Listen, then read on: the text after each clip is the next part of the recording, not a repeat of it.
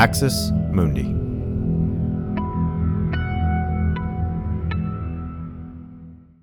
You're listening to an Irreverent podcast. Visit irreverent.fm for more content from our amazing lineup of creators.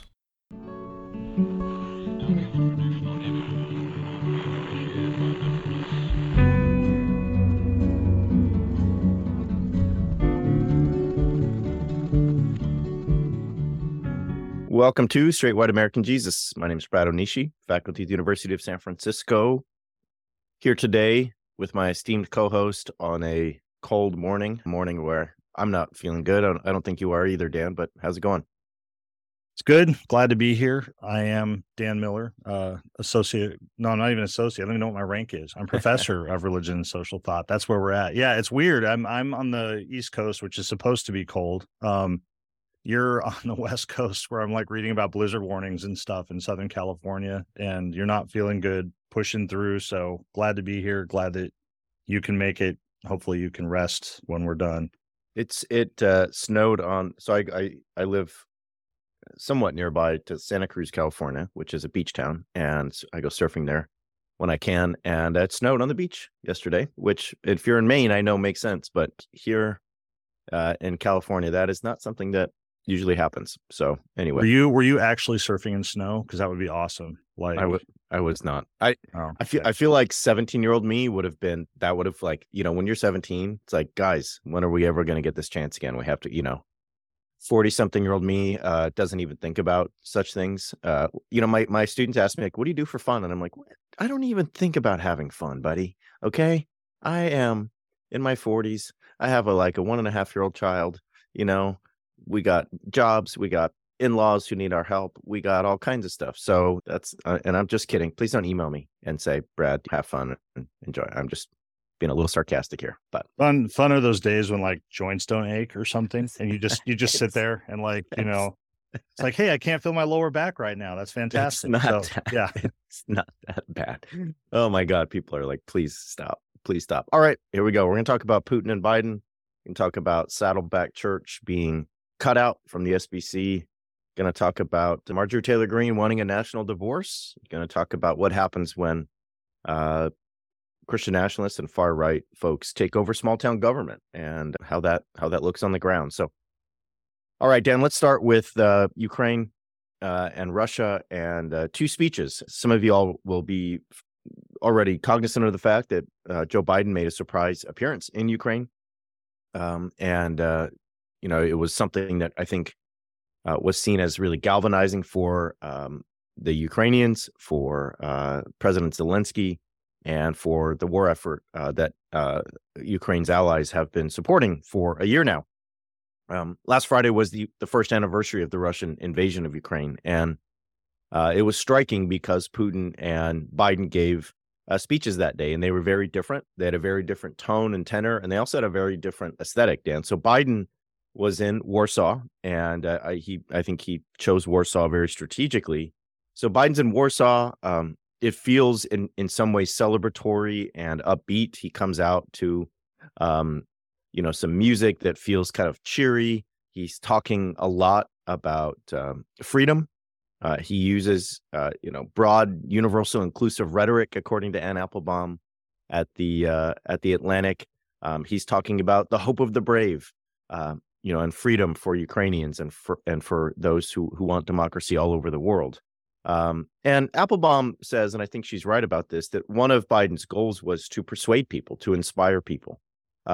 It's kind of hard to remember back this far, but a year ago, I think there was a kind of general sense that this war would be over very soon, that Kyiv would fall within a matter of weeks or days.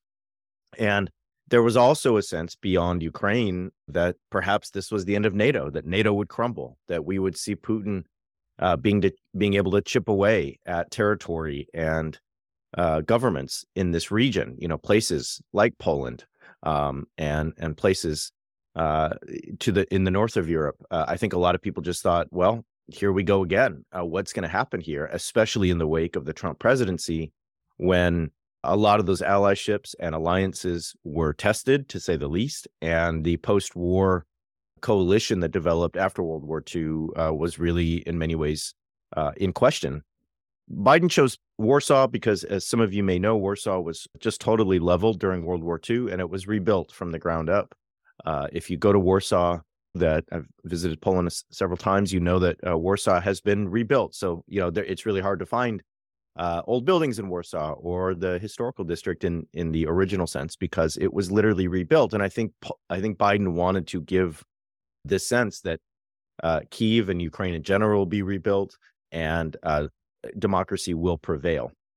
The speech by Putin, Dan, was much different. It was 2 hours. It was like the aesthetic was just what you would imagine. It was just a drab setting filled with Russian elites who Putin wanted to kind of deliver his message to.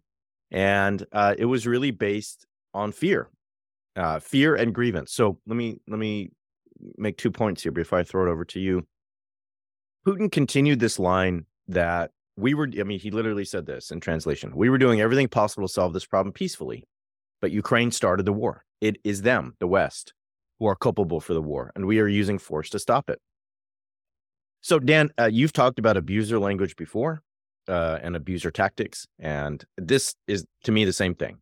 We had to invade. You made us do it. We didn't want to. We wanted this to be peaceful, but you know what? We had to do it. This coincided with Putin's announcement that Russia would not continue with the New START treaties, which are nuclear treaties that kind of give the United States and Russia the ability to check each other's arsenals. It's, in essence, a continuation of the nuclear détente that has been in place for decades.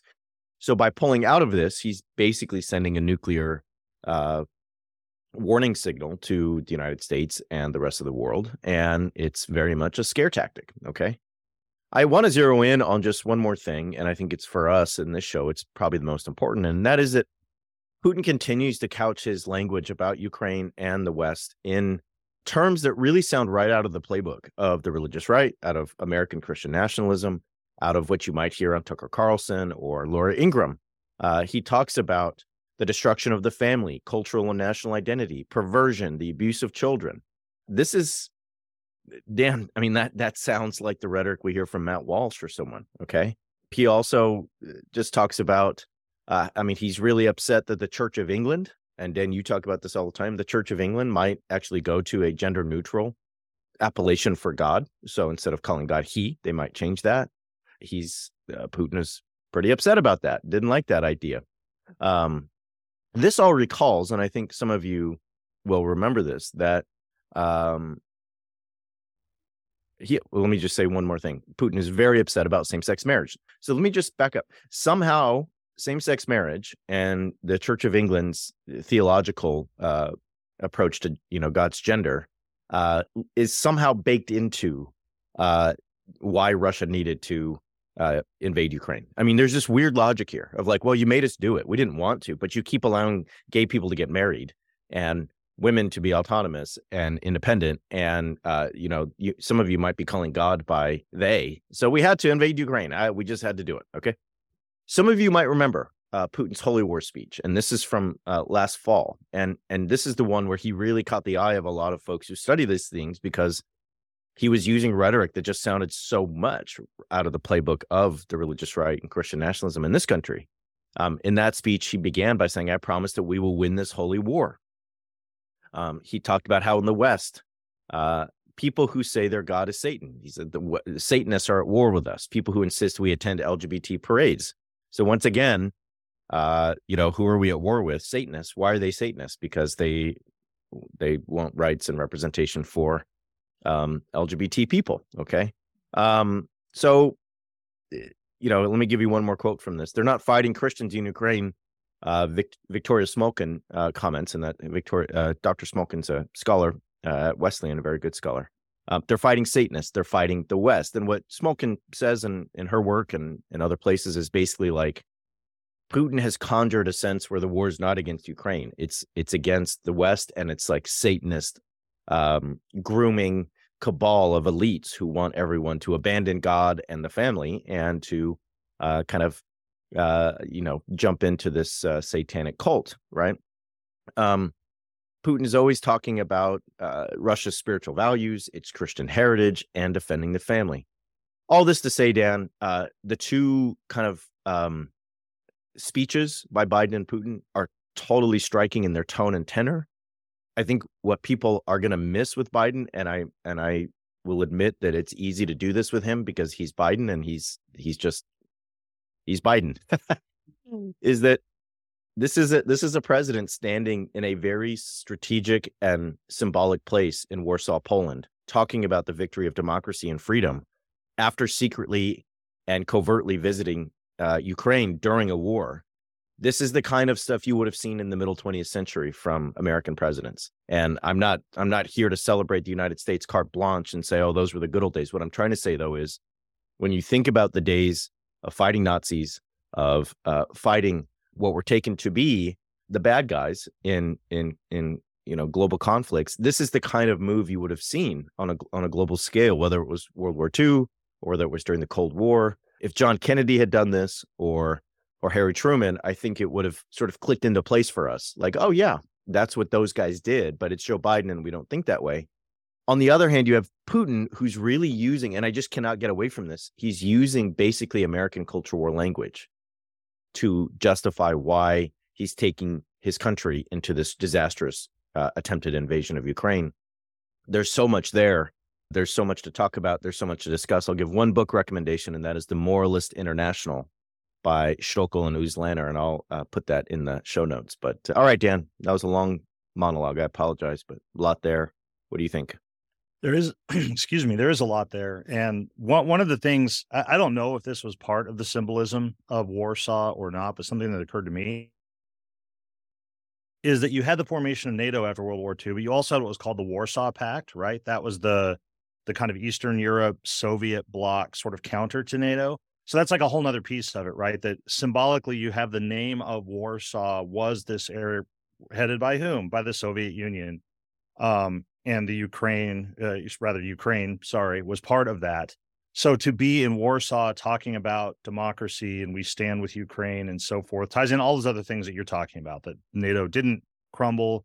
There's been more support for Ukraine in terms of weapons and other sort of material resources than I expected. I think that a lot of other people expected, especially looking back a year ago when I was one of the people who thought that this would be over quickly and it would be bad for Ukraine. And so all of that and everything that you're talking about as well with the language and the rhetoric, I think it's important. I've raised this point before, but I think it's worth noting that way back, around 9/11 and all of that, we talked about how the U.S. started talking about the war on terror and terrorism, this and that, and security. And that language filtered out to everywhere. You had authoritarian regimes all over the world who started couching everything they were doing in terms of fighting terrorism and so forth. Well, here we are again, right? Once again, the U.S. is leading rhetorically so much that we hear Putin coming out with, as you're saying, all of the holy war language, the culture war leading to real war language. That's a piece for me. All the people who are like, it's just rhetoric, there's nothing real to it. I'm like, well, there is for Russia. And we've seen J6, and I don't want to keep talking about January 6th all the time, but we've talked, I remember it was last episode or a couple episodes ago about PRRI and the number of Americans who, Christian nationalists who support the use of violence. So just on and on and on. I think that's something that is there and worth noting. I think another piece of this is like a bigger macro level thing, is the weird position, and this is worth watching as just things continue to develop. This all puts the GOP in, because you had the Christian nationalists, Trump supporters, and others who valorized Putin. And so when Putin invaded invaded Ukraine, you had so many people in the GOP, you could see them like not quite sure where to stand on it, because we like Putin now and Putin's strong and whatever, but we're supposed to not support things like this. Now you have China sort of trying to weigh in, and their neutrality is being questioned, and they're sort of maybe supplying Putin with some things and so forth. And the GOP being the anti-China hawk is a really hot sort of position to hold right now. So that's just another piece of this to look at. Nobody in the GOP wanted to come out and decry Biden or call him weak for going to a war zone and appearing and giving a speech, right? So it's there are a lot of layers to this in terms of U.S. domestic politics as well that I think are worth noting, as you say, Putin speaking the language of American Christian nationalists, but some of these other geopolitical things that are sort of counterweights to the GOP. So it's been interesting to me to watch them not really feel like they're clear to themselves how to respond to any of this. Well, and there was just, I want to say one more thing about Putin and Christian nationalism, but if we bring this back home, as you're saying, to the GOP, there was a lot of talk of like, why is Biden in Ukraine? He's just fueling the global war machine. Look, where's Donald Trump? He's in Ohio at the train derailment. He's at McDonald's. I mean, Tucker Carlson did a whole segment on how Donald Trump was at McDonald's and how this showed that he was like a real American president. And it felt ridiculous. I don't know. I don't know why, politicians do this. They go buy ice cream or they go buy hot dogs and they try to show that they're real people and all that. I don't know. Anyway, so that was one attempt, Dan. It was basically like, oh, look at Biden. He's halfway across the world and Donald Trump's at the train derailment, as if Biden didn't care about that. And it was a whole thing. So let me just say one more thing about Putin. And that is that if y'all have read, and I know many of you have, and if you haven't, you should, Gorski and Perry, The Flag and the Cross, there's a kind of great theoretical framework in there that says that Christian nationalism works on this triumvirate of order, violence, and freedom, meaning that white Christians can only be free if the social order is in place. And if it's not, then the white Christian has the exclusive right to commit violence. And Putin's rhetoric, Dan, fits perfectly into that theory. He basically says, you made me do this by upsetting the social order. I mean, people in the West, what he calls the West, there's same-sex marriages happening, and there's LGBT parades, and there's gay clergy, and there's adopted families and mixed race couples, and these are Satanists, right? So he's basically saying, I Putin have the right to be violent when you get out of line, and I have the right because I'm God's chosen servant who's protecting values and vision and order for society. And when he talks about destroying the institution of the family, this is Gorski and Perry like 101 in terms of just Christian nationalism and how it works. And so I just don't want people to miss that. Just real quick, tied in with that, another piece of this is, and I'm not trying to open up completely other cans of worms here, but it's interesting to me to parallel sometimes that legitimation of violence and the broken order with the way that radical Islamist extremism will highlight. It's the same thing. It's the same laundry list of things that they don't like and so forth. And you'll get terrorist groups who appeal to this, all of which is to say, when it suits the right to point out that, look how evil this religion is and this group of people is, and decrying the American way of life and our freedoms and so forth, it works. The Christian nationalists have the same list of grievances, and yet this is what the GOP now is and embraces. And that's a parallel that I think would be worth people just sort of thinking about and exploring further the next time they're just sort of taking this at face value. Yeah, that's a great point. Anyway, so much to talk about here. Okay, let's take a break, come back, and we'll come back stateside to talk about Saddleback. Back in a minute. You don't really know what you can believe because there's so many sources saying so many different things. It's weakening trust between the media and the audience. I'm pretty sure that I have shared fake news, but I didn't realize it until someone corrected me. No one knows what to trust and what not to trust anymore. Misinformation, a threat to democracy, public health, and maybe even the human species as a whole. Or is it? What does this word really mean? And why has it become such a hot topic? I'm Dr. Susanna Crockford, an anthropologist who studies conspiracy theories and the ways they affect religious, spiritual, and other communities. While there is a lot of talk about misinformation floating around, there are a few trustworthy sources where you can learn what it is and how it works in yoga communities, online message boards, wellness spaces, church congregations, and of course, social media. Come for the wacky ideas about biohacking and election rigging, stay for the research on the effects of these ideas on public health and democracy. Misinformation debuts May 24th, 2024, and episodes will be released weekly. Find it anywhere you get your podcasts, because misinformation matters. See you soon! Okay, Dan, Saddleback Church, right down the road from where I grew up. One of the biggest churches in the country. Rick Warren, celebrity pastor. Got some big news this week. What's going on? Yeah, so those of us of a certain age that watch American religion and politics will remember Saddleback Community Church, founded, as you say, by Rick Warren. People want to Google a book. There was a book called The Purpose-Driven Church and then The Purpose-Driven Life. It turned into this kind of whole like self-help spirituality thing. This is what we're talking about. A church of, I think, around 25,000 members. It's a Southern Baptist church. For a long time, that was sort of one of those things you kept on the down low if you were at Saddleback. People who listen to It's in the Code, if you go back and look, there was an episode on Cool Kid Church, I called it. Saddleback was like the paradigm cool kid church for a long time, the church that was seeker sensitive, that sought to bring people in who might not otherwise go to church and so forth.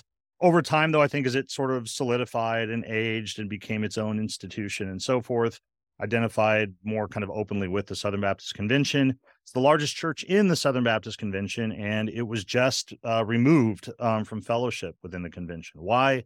Because they ordained a woman as in a position of what they call teaching pastor. And for people who don't know, you just hear the word pastor, it means like the pastor of a church, but like really, really big churches have lots of pastors. And so you got like these different titles: executive pastor, lead pastor, teaching pastor, pastor of this and that. And so all of that is to say that in like 2021, 2019, somewhere in there, the church came under fire for ordaining 3 women. And there's this whole study committee that was put together to look at it. And they kind of weren't sure what to do because they had all these different titles and they wanted to make sure that, see if this really was violating their standards and so forth. But they have now decided to remove the church. They also removed, I think it was 4 other churches, different places in the country, for ordaining women as pastors. Why? Because what's called the Baptist Faith and Message, which is the kind of doctrinal statement to which churches affiliated with the SBC are supposed to hold, says that the office of pastor can only be held by men. Couple things about this. It's significant. It's the largest Southern Baptist church. I think it's also significant the SBC kind of tried to drag their feet. It took a couple years to get around to finally being like, fine, we're going to like lower the, drop the hammer and fire you, or not fire you, sorry, expel you. Couple things for people to remember. This is not like the Catholic Church where there's a hierarchy that can tell churches what to do or something like that. Southern Baptist churches are independent bodies. So what this really means is the SBC basically says you can't be part of our group anymore, right? They can't level disciplinary action against the church. They can't take away the credentials of their pastors. They don't own their property, right? So mechanisms that other denominations can use, they can't.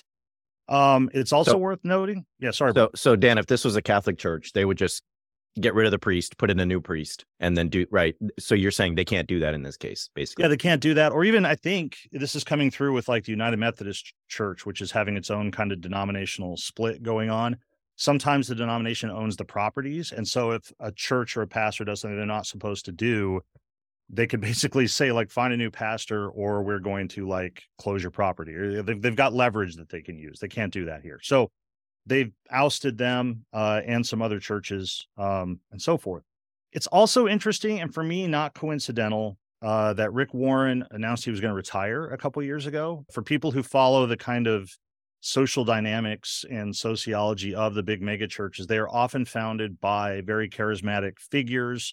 And some of them have a hard time sort of persisting after that. And people who, think about how organizations work with, big charismatic figures at the head, often those organizations struggle to carry on when that person leaves.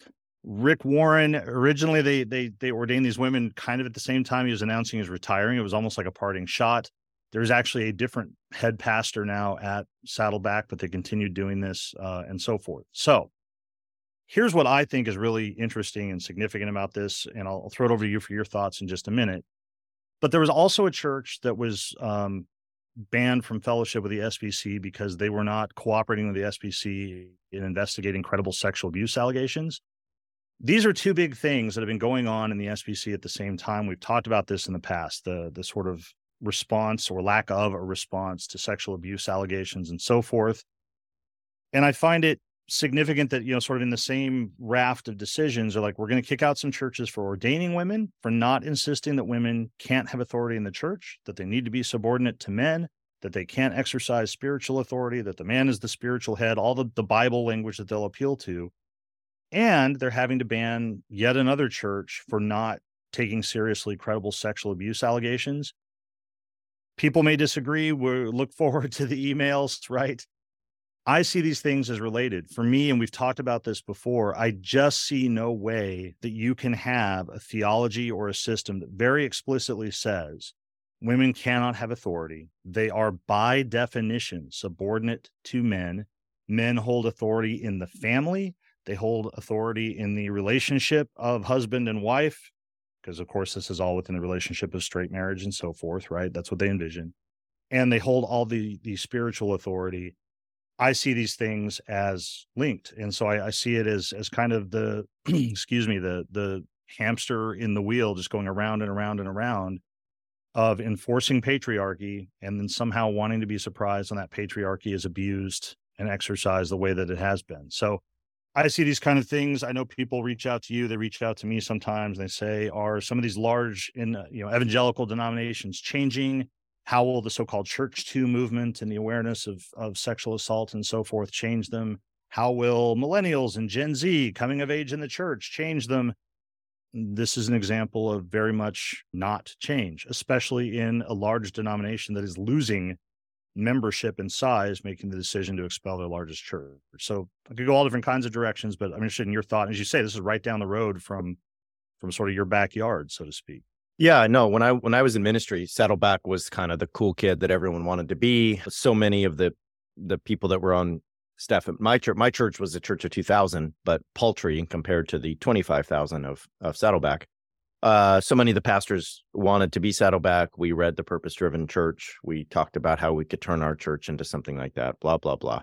I want to pick up on what you said about the sexual abuse scandal in the Southern Baptist Convention. We've covered that. We talked about it in 3 or 4 different episodes. But if you're not familiar with it, over the last half decade, there's been a sex abuse scandal in the Southern Baptist Convention. And what came out last year was the fact that officials at the Southern Baptist Convention had lists of people who work at churches or who were associated with churches who were known sexual abusers, known harassers, and basically people that under any other rubric, if you were an employer, if you were somebody who was sort of considering someone to be in a place, you would take seriously the fact that there had been numerous threats against them, or numerous accusations against them in the workplace about how they had sexually harassed or abused people in that space. Well, here's my point. The SBC has been dealing with sexual abuse for a long, long time, and it is widespread. We're talking about hundreds, if not thousands, of perpetrators in the denomination. Dan, one of the claims has been, and Emily Joy Allison, the author and activist and just great voice, said this perfectly on Twitter the other day. But one of the claims that the SBC has made is like, we have so many churches in the United States, largest Protestant denomination, and we're this kind of Confederate setup where we're really, Confederate's the wrong word. I'm sorry. It's so early in the morning, Dan, and I'm so tired. It is a federation or a confederation of churches, right? Is what you're after. Yeah, it is. Thank you very much. All right. Brain fog is real. Basically their claim is like, look, we're not the Catholic Church. We're not, the Presbyterians. We don't just have a kind of like hold on every church. We're independent. It's basically the states' rights model, right? Like, oh yeah, everyone's off doing their thing. We get together once a year. We have a loose connection. We can't police all the sexual abusers and harassers. The church has got to do that themselves. There's no way. And all the while there's a list at the central office where they know who these harassers and abusers are. What's the point? Emily Joy Allison says it perfectly on Twitter. So you're telling me you can't do anything about the sexual abusers in most cases, that when that happens, you're like, well, we can try. I mean, Dan, you brought up one church, but it's just not a problem we can totally root out. But these guys ordained some women, and we can take care of that. We are no problem on this one. Yeah, we might drag our feet a little bit, but Saddleback and a few other churches, you all want to keep ordaining women, you're out of here. Oh, sexual abusers? No, that's tough. I mean, that's a lot of work and it's very delicate. Who can really keep a handle on all that? So I think that's worth just throwing into this context. Josh Scott, who's a pastor and author and colleague of mine, friend of mine, says on Twitter, the Southern Baptist Convention began as a way to defend slavery. Maybe looking to the Southern Baptist Convention on who or who shouldn't be ordained may not be the best place to look. So anyway, back to you. Final thoughts? I guess one other final thought on this, on just the whole thing, because this is all very, I don't know, sort of interesting and quasi-personal to me. People know when I graduated from college, I was a Southern Baptist. I was an ordained Southern Baptist minister, and I favored the ordination of women. So I was this kind of liar within the SBC circles and the broader evangelical community, because I felt the women should be ordained. Interestingly for me, I made it on gender complementarian lines, that notion that men and women have distinctive roles and so forth. And so part of my argument was that churches ideally would have a male and a female pastor. Like they would have like this kind of balance. I no longer hold to gender complementarianism and so forth, but that was that. But what it highlights too is the squishiness of this doctrine that evangelicals often want to hold to firmly, because, for example, when Saddleback ordained the 3 women a few years ago, my understanding is they were long tenured members of the staff. They had been doing what they were already doing. They just didn't have the title. And when they got the title, all of a sudden it was a big problem, right? And this is a broader thing within evangelicalism. People who watch this will know you get some of these sort of celebrity Bible teachers, women who have mass followings, who on most readings ought to run afoul of the evangelical notion that women ought not to exercise spiritual authority over men and so forth, but they let that happen. Or the one that always struck me is the way that it works in evangelical churches is, well, woman who wants to serve God, feels called by God, maybe is theologically trained, whatever, we're not going to let you teach adults and be a pastor, so you're going to work in the children's ministry.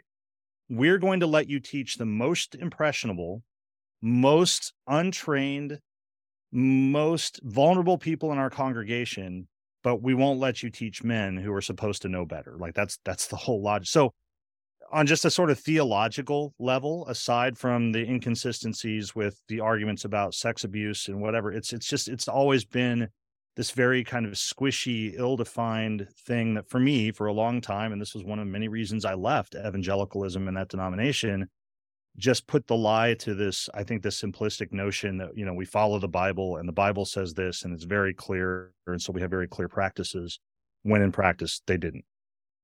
I love this. I love young Dan Miller subverting his theological elders and pastoral elders by saying, of course, gender complementarianism, but we should have on staff of every church a man and a woman so that we have both sets of gifts represented. I mean, we both these days, for a long time, have viewed complementarianism as patriarchal and problematic, to say the least. But I'm now envisioning that we should make a TV show about young Dan Miller in Seattle as the young, plucky associate minister at a Southern Baptist church in the Pacific Northwest, and always interjecting these irreverent and clever subversive theological takes to his elders and just confounding them at every turn. I don't know. Should we start writing that TV series, do you think? Or yeah, I think it'll be really gripping. And we could put in there the passive aggressive threats from young Dan Miller's head pastor to be fired about every 6 months or so, when we'd have some conversation. So yeah, that's what would happen when you would confound the elders, is they would threaten to fire you if you kept talking about it. Yeah, I think we got something here. I mean, if we throw in some aliens or superheroes, I think the studios will go for it. And then we're really probably off and running. So, all right, I know what I'm doing this weekend. Let's take a break. We'll come back and we'll talk about 2 things, national divorce and right-wing Christian nationalist takeover of local government. Right back. All right, Dan. So this week, at a time when Biden was in Poland and appearing covertly in Ukraine, Marjorie Taylor Greene once again makes the headlines by calling for a national divorce and says that we need that because conservative Americans have these woke policies rammed down their throats all the time. So we should just all get divorced. And it's just striking, Dan, because this is someone who is now on high-ranking, is now on important committees within Congress, is one of Kevin McCarthy's sort of right-hand people in the House GOP, and seemingly cannot not be in front of the camera or the microphone all the time. As we continue to make the case, this is not a fringe member of the GOP. This is the GOP in 2023. So what's some of the context, what are some of the details on the call for a national divorce coming from our most vociferous and controversial congressperson? Yeah, so as you say, she tweeted out, I think it was on President's Day, that there should be a, quote, national divorce between red states and blue states. That's what she's talking about. Has been given multiple chances to walk this back, and of course hasn't. She's just intensified it and sort of doubled and tripled down on this. She said at one point, and this I'm just going to say this sounds like, sort of the Trumpian language, says everyone I talk to says this, right? Which is almost certainly not true. Anytime anybody tells you everyone says whatever, like, it means not everybody says that, but that's a piece of this. The standard new sort of the crazy left invocations, right? We heard the same thing from Sarah Huckabee Sanders. We've seen this coming from others, that the left is crazy and they're punishing us and they're forcing these policies down our throat and so forth. The same, in my view, sort of passive aggressive abuser logic language of Putin and everybody else on Hannity. She says, we're not calling for a civil war. Nobody wants that. We hope that doesn't happen, but that's kind of where it's headed. Like that kind of like, we're not saying to do anything about it, but keep pushing us woke left, and who knows what would happen with that. She proposed that, she was pressed on like, how would this actually work? She proposed that like people from blue states who move to red states shouldn't be allowed to vote for 5 years to make sure that they're not importing like blue state policies to red states. It struck me as ironic that would mean Donald Trump couldn't vote in Florida right now if that passed. But yeah, and so this is it. On the one hand, it's easy to dismiss it as nonsense, except, as you say, this is not just a sitting member of Congress, but an increasingly high-ranking, prominent member of Congress, because she's one of McCarthy's go-to people now, right? She's the one of that hard right wing who stood by him and supported him for the speakership and so forth. She's gotten denunciation on this from people like Mitt Romney and others, everybody in the Democratic Party, of course. But McCarthy's been silent on this. And I just want to point this out. Like, people might say, well, why? Like, just rhetoric. Why? Like, here's why. That whole divorce from the United States, it's called secession, right? And we tried that as a country once. It happened. And this is maybe so obvious that it doesn't occur to us to look into, but turns out the Supreme Court has actually ruled that seceding from the United States is unconstitutional, right? That you're violating the Constitution if you secede from the United States. And as lots of people pointed out when she did this on Twitter and other places, they said, you took an oath to defend the Constitution, Marjorie Taylor Greene, and you're calling for this. And you're not saying it's tongue in cheek. You're not saying it's rhetorical. You're not saying it feels like this is what's going on. You're doubling and tripling down on it. You're talking about actual policies you would like to see in place about disenfranchising Americans and not allowing them to vote because of their political ideology, right? It's like the most basic thing written into voting is done based on political ideology, right? By definition, how you vote shows your political ideology. You can't limit that in any way, say that you're giving people a right to vote. So there's all of this. And then like one other big takeaway from this, I guess I'm always in the zoom out takeaways with these things, is strikes me as she proposes this thing with no reference to the Constitution, right? A few years ago, not that long ago, or go a little bit further back to say when the Tea Party started, if people remember, all these things that have merged into contemporary Christian nationalism, they always argue that they were defending the Constitution, right? We're defending the Constitution, liberals are violating it, and so forth. Excuse me. As we've talked about, I think that rhetoric is shifting, and you're getting more and more just openly authoritarian proposals from people in the GOP, whether it's Trump talking about suspending the Constitution or different kinds of things like this, or Marjorie Taylor Greene saying we should just split the country into two different countries and so forth. That rhetoric that we're doing this because of the Constitution, that we're the ones who really believe the Constitution, I think is fading, and it's becoming more openly and nakedly authoritarian, I think, as they run into more and more trouble in court and other places with courts and real legitimate authorities saying, you know what, it's not constitutional. You're not defending the Constitution. That's a takeaway for me. And that's why it matters. Yes, it's Marjorie Taylor Greene. Yes, she wants the attention. Yes, she would tweet anything she can to get the attention. Yes, she's probably doing this when she does it because Biden is getting all kinds of international attention. So she wants to move the spotlight. But I think it's still real and significant. I think it's very significant that the Speaker of the GOP House, the GOP-controlled House, says nothing about it. So lots of thoughts, big soapbox I could climb on. I will sit down and hear your thoughts on that. Well, I think one thing that everyone should take away from this and from this week is that please never think of Kevin McCarthy as somehow moderate, or he's not in cahoots with, the MAGA wing or the Christian nationalist wing of the Republican Party or the GOP House caucus, whatever. Just stop. This is who he is. And you're like, well, why? Well, he's silent on this. He has nothing to say. And this week, Dan, he gave 40,000 hours of surveillance footage from the January 6th Capitol attack to Tucker Carlson. And when asked about it, he was like, well, I promised I would give these out. I'd be transparent. And so I gave them to Tucker Carlson. And right, it's this is like a 3-hour monologue, but this is one of those moments where if you take there to be two sides, there's Rachel Maddow and Tucker Carlson, and they're the same. They're the most popular kind of, hosts on the left and the right. Then it makes sense. He gave all this stuff to the most popular, talking head on the right. And it's like Tucker Carlson is a conspiracy theorist. Tucker Carlson has downplayed and called into question the seriousness of January 6th.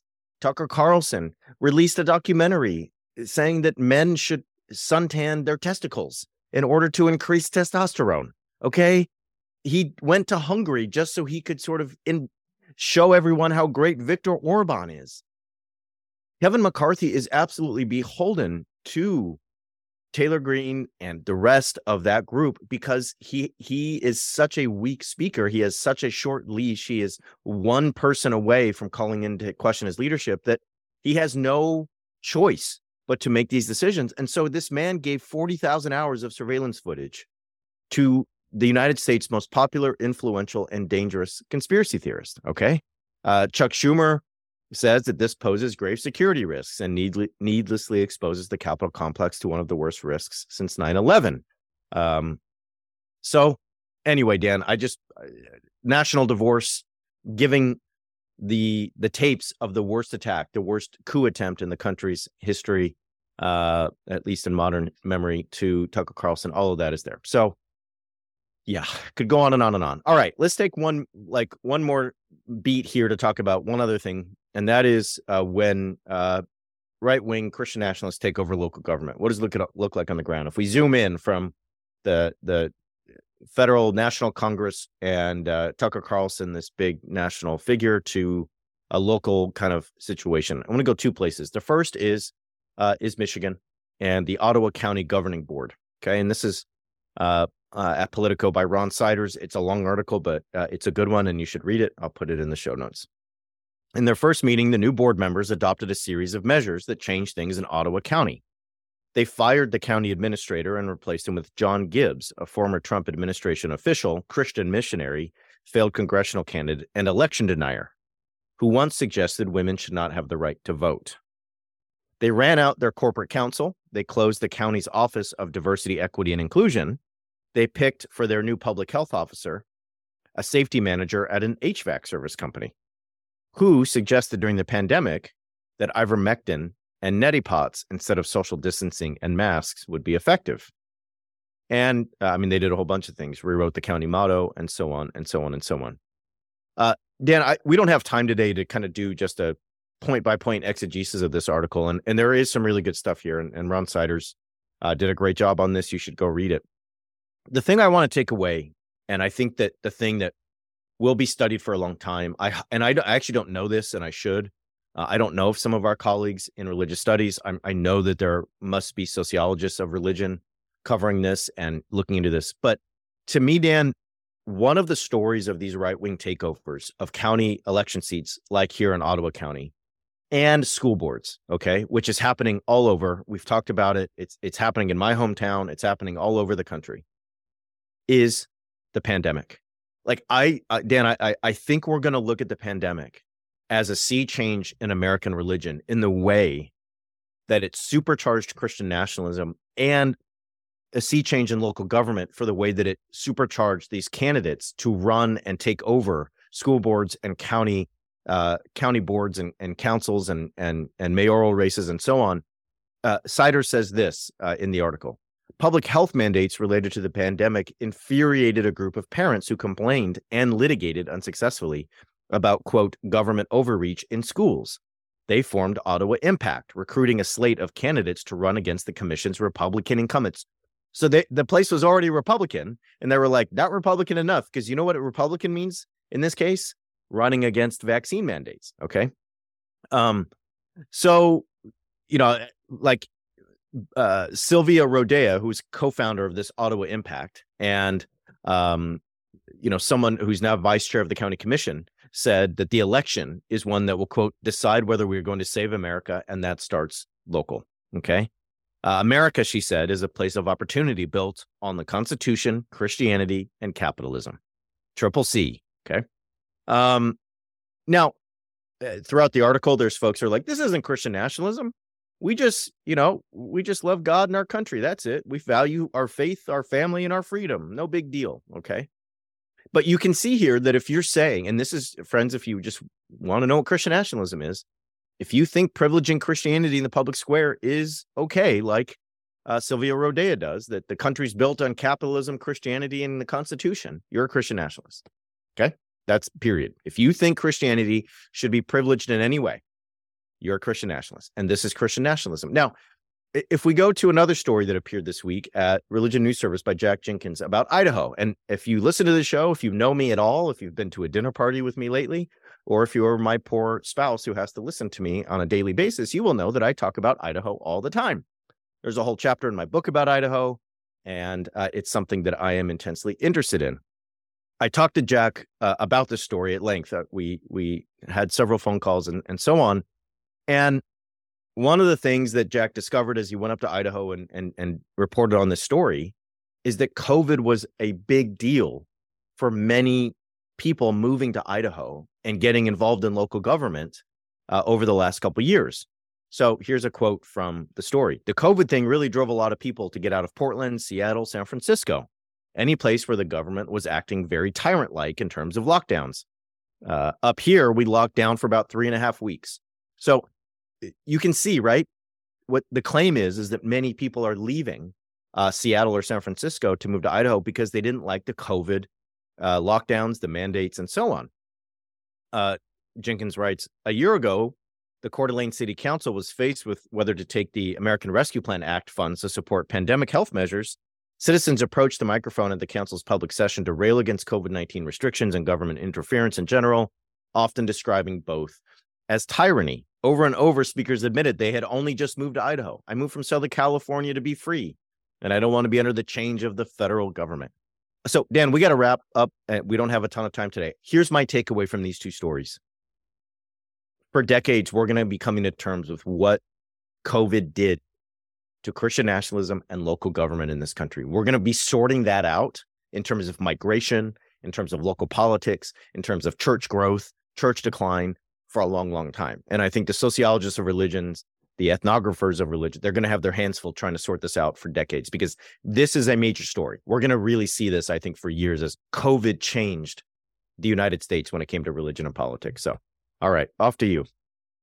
I think everything you say is really insightful about that. I think it's right. One thing I want to jump in on is if I'm looking at the story on Politico, right? The Michigan story, read the same thing this week. One of the things that they did is they changed the motto of the county from Ottawa County, where you belong, that was the motto, to Ottawa County, where freedom rings, right? And there's no bigger buzzword. There's probably no bigger like American buzzword than freedom, right? It's hard to find, I think, anybody who feels that they're American in some way, right, left, otherwise, who doesn't value the notion of freedom, right? It's just like it's this word that everybody's going to appeal to, but it's an incredibly loaded, kind of free-floating word. And it's interesting to look because we hear this all the time. And yes, as you're pointing out, we hear it in the context of lockdowns and COVID mask mandates and so forth. You're constraining my freedom. How dare you tell me I can't go into a store without wearing a mask? Or how dare you tell me that I have to get a shot or whatever? And I suppose one can make the freedom argument there. What strikes me and what I'm always about, and people know this, they hear this, we talk about it all the time, they're probably tired of hearing it, but that so often freedom is actually code for denying the freedom of others. And this strikes me when they change it from Ottawa County, where you belong, because Christian nationalism, everybody, is all about making clear who does not belong. You who don't belong here, people of color, queer folk, women who are too uppity and too proud of being women, and just sort of on and on and on and on. Drag performers in libraries, you just name it, you don't belong here. And so in the name of our freedom, we will deny yours. That somehow, even if it's okay that I'm a straight person and I can still get married, it's somehow a violation of my freedom if you're a queer person who can get married. Talked about I think you were talking about Putin, but we'll hear the same logic with the Christian nationalists being forced to go to pride parades. I've never been anywhere in my life where you're under some compulsion to go to a pride parade. I've never experienced that. Nobody's making you do that. But when you want to tell people that they can't do that, you're denying their freedom. And so this is that empty floating word. I talk about it with students. I talk about it with others, that probe down when people talk about freedom, about what exactly it is that they're affirming and what they're not affirming when they use this word. Because Ottawa County, where freedom rings, and I invite people, same as you did, to go read the article. There are a lot of things that closed down. They closed down their local, municipal diversity, equity, inclusion office, right? So there is now no oversight in any way, as I understand it, in their county to make sure that, racial or gender or other kinds of discrimination are not taking place. That's threatening the freedom of others. So that's the piece that struck me, the rhetorical piece that I'm always latched into, are the way that words like freedom come out, because who's opposed to freedom, right? I think it triggers something in all Americans to be like, yeah, of course I value freedom, right?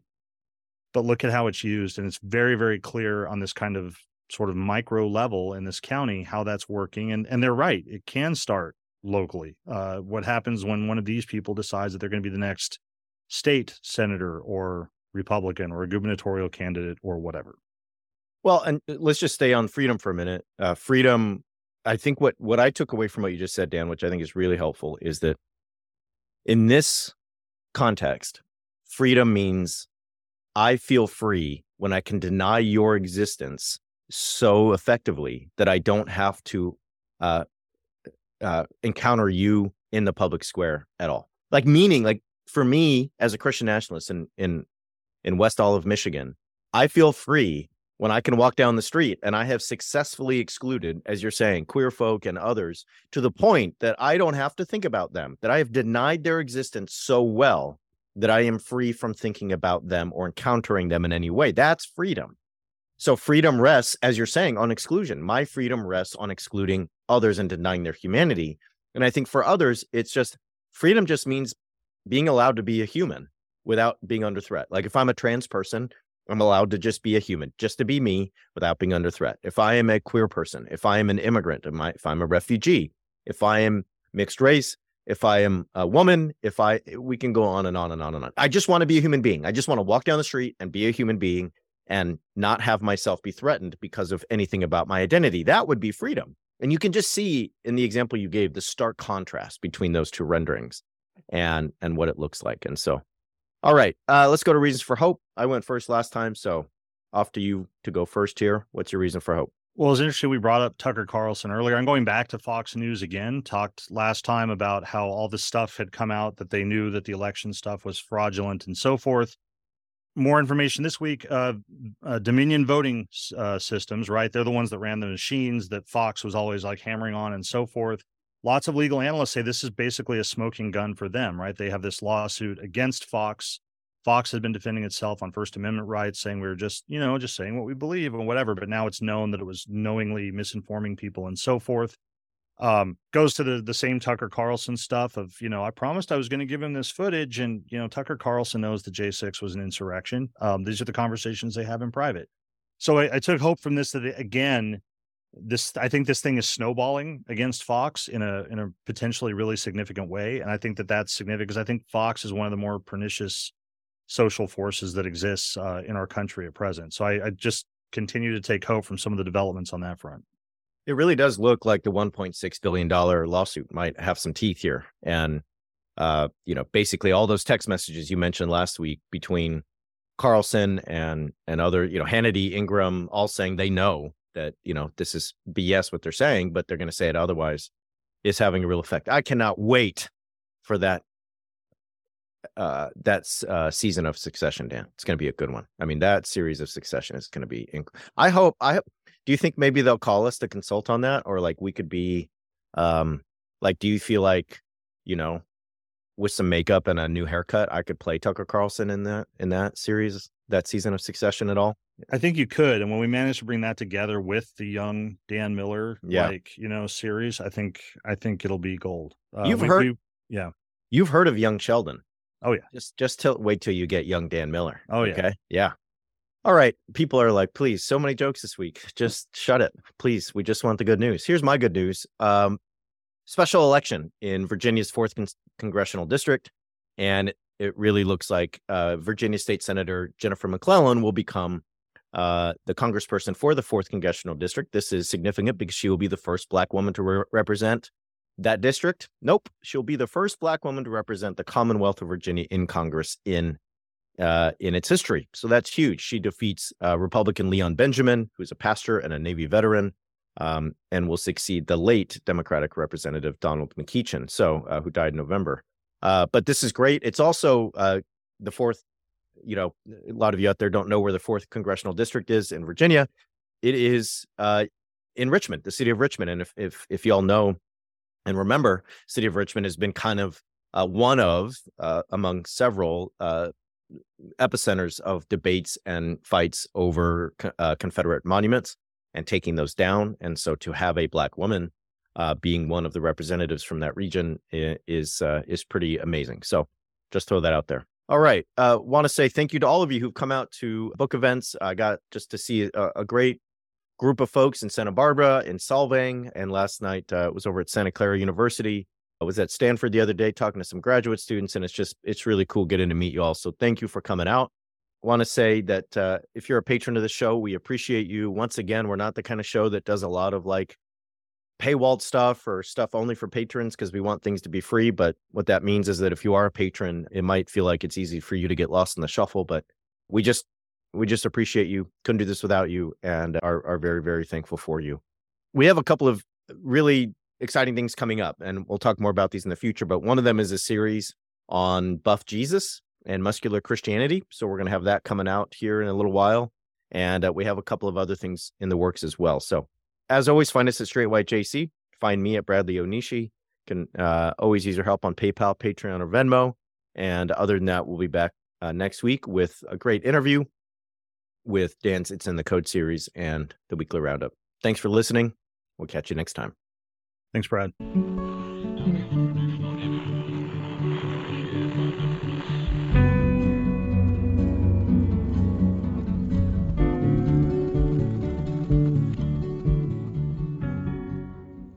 This has been an Irreverent Media podcast.